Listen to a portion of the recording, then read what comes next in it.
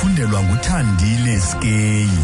Eliphambili kwezi kulindeleke idibane kungekudala ikomiti ejongene nokhuseleko eBritane emva kokubhubha kwabantu kumnyhadala wokuzonwabisa eManchaster. Mandi sibulisele mphulaphuli. Ikomiti phezolo ejongene nokhuseleko lesizwe eBritane iCobra iza kudibana kungekudala emva kogqabhuko dubulo lwenzeke kumnyhadala wokuzonwabisa kwisixeko saseManchester nolubulele abantu abangama-22 ze kwangxolerheka abangama-60. Imvumi yaseMelika uAriana Grande ibisandul ukwehla eqongeni eManchester eArena ngethuba kuvakala isithongo esikhulu soqhushumbo nesishukumise esisakhiwo. Kukholelwa ukuba olu hlaselo lolwangabom kwaye lujolise ebantwini abatsha. The great city of Manchester has been affected by terrorism before. Its spirit was not bowed, its community continued. This time it has been a particular attack on the most vulnerable in our society. Its intention was to sow fear, its intention is to divide, but it will not succeed. Ariana Grande olunqumamisile utyelelo lwakhe lwehlabathi ze wavakalisa udandatheko mayelana nesiganeko luqinisiwe ukhuseleko eManchester amapolisa axhobileyo agade langingqi. Imanyano yabasebenzi becandelo lesinyithi NUMSA ithi abakwa-General Motors babakhuphele isaziso sokudendwa kwabasebenzi, nto leyo ethetha ukuba ngabasebenzi babo abaphaya ku-600 kwabo bali-1,500 abaza kuphulukana nemisebenzi yabo. Oko kuza emva kwesibhengezo seveki ephelileyo ngabakwa-General Motors ukuba bayayivala le nkampani ivelisa izithuthi kweli loMzantsi Afrika kwanokuba iza kuthengisela iIsuzu icandelo lemveliso lezithuthi ezincinci zorhwebo.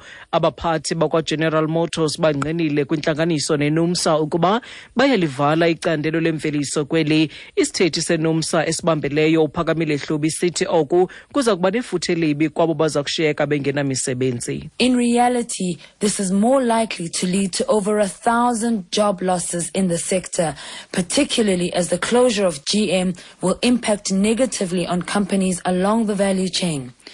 NUMSA is concerned about the impact these job losses will have on workers and their families. We have a crisis with over 35% of the labor force being unemployed. It is unlikely that workers will be able to find employment after retrenchment. Uthi oku kuzakhokhelela ekudendweni kwabasebenzi abangaphezu kwe-1,000 kweli candelo, nanjengoko ukuvala kuka-GM kuza kuba nefuthe elibi kwiinkampani ezininzi. Esithi ke iNUMSA ixhalabile lifuthe oku eza kuba nalo kubasebenzi nakwiintsapho zabo. Iphiko lolutsha le-ANC eMntla-Ntshona lisigxekile isimemelelo esenziwe ziinkokheli zalo mbutho eLutul House sokuba ibhodi yakwa-Eskom irhoxise isigqibo sayo sokubuyisela uBrian Molefe njengengqonyela yeliziko lombane. UMolefe ulahlile kwesi sikhundla kunyaka ophelileyo emva kokukhankanywa kwingxelo yalowo ebefudule ngumkhuseli woluntu uThuli Madonsela engefuthe lamashishini abucala kwimicimbi yaseburhulumenteni. Ngale ntsasa umphathiswa wamaqumrhu karhulumente uLynne Brown kwakunye nebhodi yakwa-Eskom kulindeleke bavele phambi kwepalamente ukuphendula imibuzo mayelana nesigqibo kwingxelo kaLucas Mutibedi nankuzusiphe Mtirharha. Ukubuyiselwa kukaMolife kwa-Eskom kudale iyantlukwano kwiqela le-ANC. Ngelixa i-ANC kwiphondo lomntla-ntshona nesigqiba sayo sikholelwa ukuba esi sigqibo esisiso, i-ANC eGauteng kunye neLutul House zifuna uMolife angabuyeli kwa-Eskom.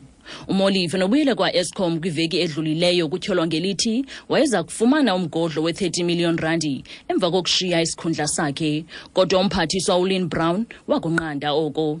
Oku kwavusa umnyele kumaqela aphikisayo nasekuhlaleni, kungoku nje lo mba sele uchotshelwe ezinkundleni. Njengokuba kukho ukungavisisani okubonakalayo kumbutho olawulayo, unobhala kwiphiko lolutsha lwe-ANC kwiphondo lomntla-ntshona uSipho Diale akavumelani neLutul House. Kukho izimemelelo zokubhangiswa kwebhodi yakwa-Eskom, kwaye umphathiswa uLynne Brown kunye namanye amalungu ebhodi baza kuvela phambi kwepalamente ngeliya kucacisa izizathu ezibangele ukuba bathathe esi sigqibo.